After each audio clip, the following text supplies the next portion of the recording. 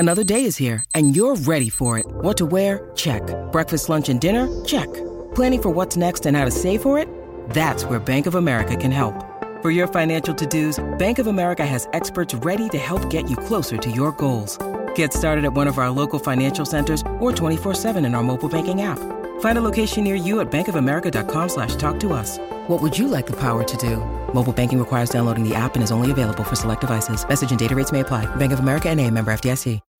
When you need mealtime inspiration, it's worth shopping Kroger, where you'll find over 30,000 mouth-watering choices that excite your inner foodie. And no matter what tasty choice you make, you'll enjoy our everyday low prices, plus extra ways to save, like digital coupons worth over $600 each week. You can also save up to $1 off per gallon at the pump with fuel points. More savings and more inspiring flavors make shopping Kroger worth it every time. Kroger, fresh for everyone. Fuel restrictions apply.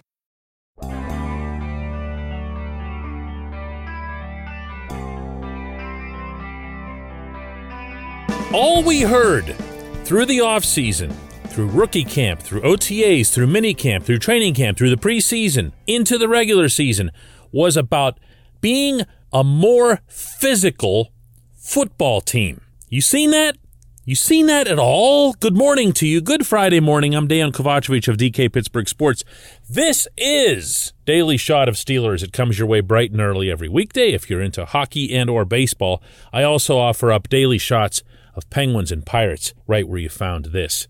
The Steelers will have their final practice of the week later this morning. I'll be over on the south side covering it for DK Pittsburgh Sports. And although the agreement between the Professional Football Writers Association and the National Football League will prohibit me from sharing with you any details of what actually occurs there, I am hoping to see some signs that the Steelers will approach this game Sunday the way they've been talking all summer long. Unfortunately, it's been just that to this point. It's been talk.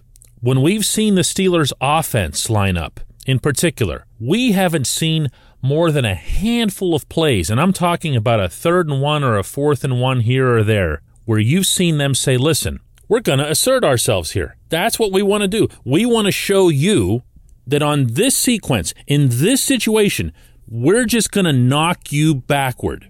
And we're going to feel really good about ourselves when we do. And if that sounds old-fashioned or excessively simplistic, whatever. Because I got news for you. What they're doing now isn't working, and it isn't fooling anyone. The misdirection, the movement, the various personnel sets, none of it's moving the sticks.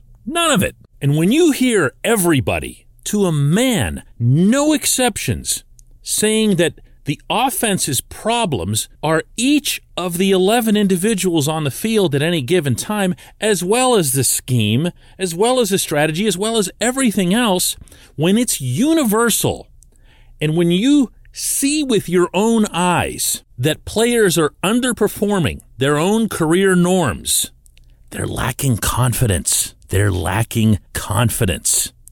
They're lacking anything remotely resembling some level of swag. And that starts, of course, on the offensive line. We've only been talking about that for months. That's a real thing. But it then emanates to everyone else out there.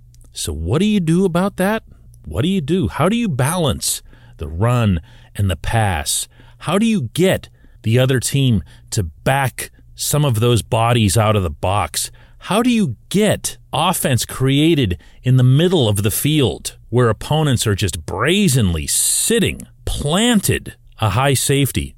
How do you do all that and become more confident? Matt Canada was asked yesterday after practice about that balance, and this was his response. I think it's what, right now we don't have the rushing stats or those things that we all would like to have probably, and you look and see there's been a lot of guys in the box to stop the run. We did have some runs that we thought, matchup-wise were there that we didn't execute. And again, I'm not going to sit here and go through it with this guy. Ultimately, the matchups that we thought we had based on numbers and looks didn't equate to us having the success we wanted. So the run sets up the pass sets up the run. It's, offensive football is you do what, they're going to try to take something away, and we have to take advantage of what they give us. and we didn't maximize those matchups well enough. I didn't get those things done well enough, or we didn't pick the right ones for that to happen. Not much there, huh? I mean, I can't say I blame him. If I was a head coach, I don't want my coordinators spilling their guts to reporters on a weekly basis a couple days before kickoff. But here's hoping he has this figured out. I've got my own idea about what should happen Sunday afternoon. This portion of Daily Shot of Steelers is brought to you by Point Park University. Choose from nearly 100 career-focused programs leading to bachelor's, master's, and doctoral degrees. Choose when and how you'd prefer to engage in those studies, whether it's at Point Park's gorgeous downtown Pittsburgh campus, whether it's online, maybe a flexible hybrid format is what would work for you. Learn more about all of this at pointpark.edu. Here's my catch-all, and bear in mind, my credentials to be an NFL offensive coordinator would not fill the front of an index card. Here's what I say. Tell your offensive linemen who've had 2 really rough weeks that this is their time to just knock people backward. Tell them to not worry about all these little isolated mistakes and all this one play here, one play there, one error here prevents a gain of 10 or 12 yards and all this other stuff that they've been fussing about as if this is all just detail work. Tell them this is the week we actually want you to be physical. All that stuff that everybody, Kevin Colbert, Mike Tomlin, Canada himself, Adrian Clem, the offensive line coach, everyone talked about physical, that the number one thing that was missing from this offensive line last year with all those experienced guys was that they looked like they didn't want to run block. They looked like they were tired of it. So you have all these young guys, these energetic guys who theoretically anyway should be stronger and fresher than most of the people they're lining up across from. And then you come into the season and you don't do any of that stuff. So tell them, listen, this is what we're going to do. We want you guys to start feeling good about yourselves so that the rest of the offense can feel good about it. Oh, by the way, we might not have Deontay Johnson this week, so we're probably going to be cut back to 2 or 3 wide receivers anyway. The franchise quarterback dropped some pretty significant hints after the loss to the Raiders that he would rather have seen Pat Freiermuth on the field a lot more than he was.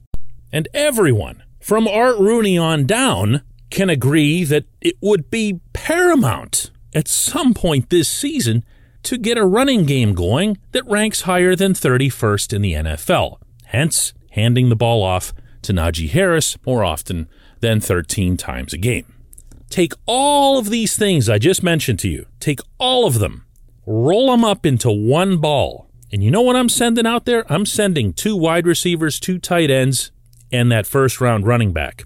And I'm turning around and I'm handing him the ball, and I'm telling everybody, plow forward, do it, get it done. Throw over the middle to this tight end who never drops anything. Do that. Throw over the middle to Juju Smith-Schuster, who, by the way, also never drops anything and gets you some tough yards.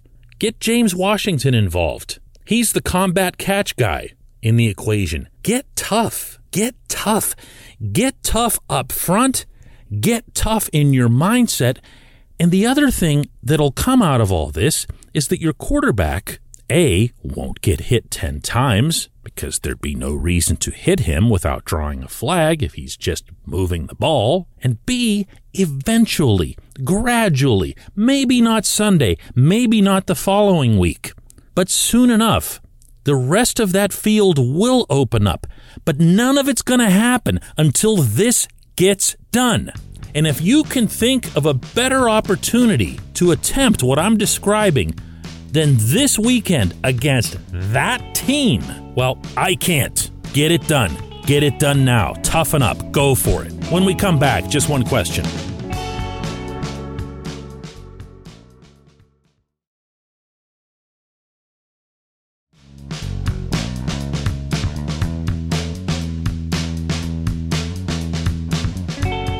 Welcome back. It's time for Just One Question. That's brought to you always on this program by the personal injury law firm of Luxenberg, Garbett, Kelly, and George, LGKG. They represent people who are hurt in car accidents, who filed for workers' comp who need assistance with medical malpractice claims. The attorneys at LGKG have been keeping promises to clients in our region for over 80 years. Learn more about them at lgkg.com or by calling 888-842-5454. Today's question comes from Josh Henderson, who asks, why do you suppose the Steelers are not using Derek Watt? See, this too. And I know this is most people's first go-to on this subject. It's not mine. It's not 1965 anymore. You don't have fullbacks playing integral roles in anyone's offense. But this is kind of an extraordinary circumstance. Look at where this team ranked last season in rushing, 32nd. Look at what followed that season with the owner and chairman of the board publicly excoriating his football people to make that their top priority. Look and listen to everything that was shown and spoken in the months that followed. Look at Najee Harris being the first-round pick. And it still doesn't matter, even with a new coordinator under this head coach, to run the football. What will it take? Derek Watt has been on the field with the offense for 4 snaps. And don't let that mislead you, because 2 of those snaps were victory formation in Orchard Park. I took careful note of that. He lined up next to Najee around bend to make sure that, Joe Pisarcik wouldn't happen. He doesn't get on the field at all. And that makes me question not only the initial signing of him, what his cap hit is, what their motivation was from bringing him here, whether it was just to appease TJ and try to get TJ to sign a long-term contract or whatever, all the conspiracy stuff.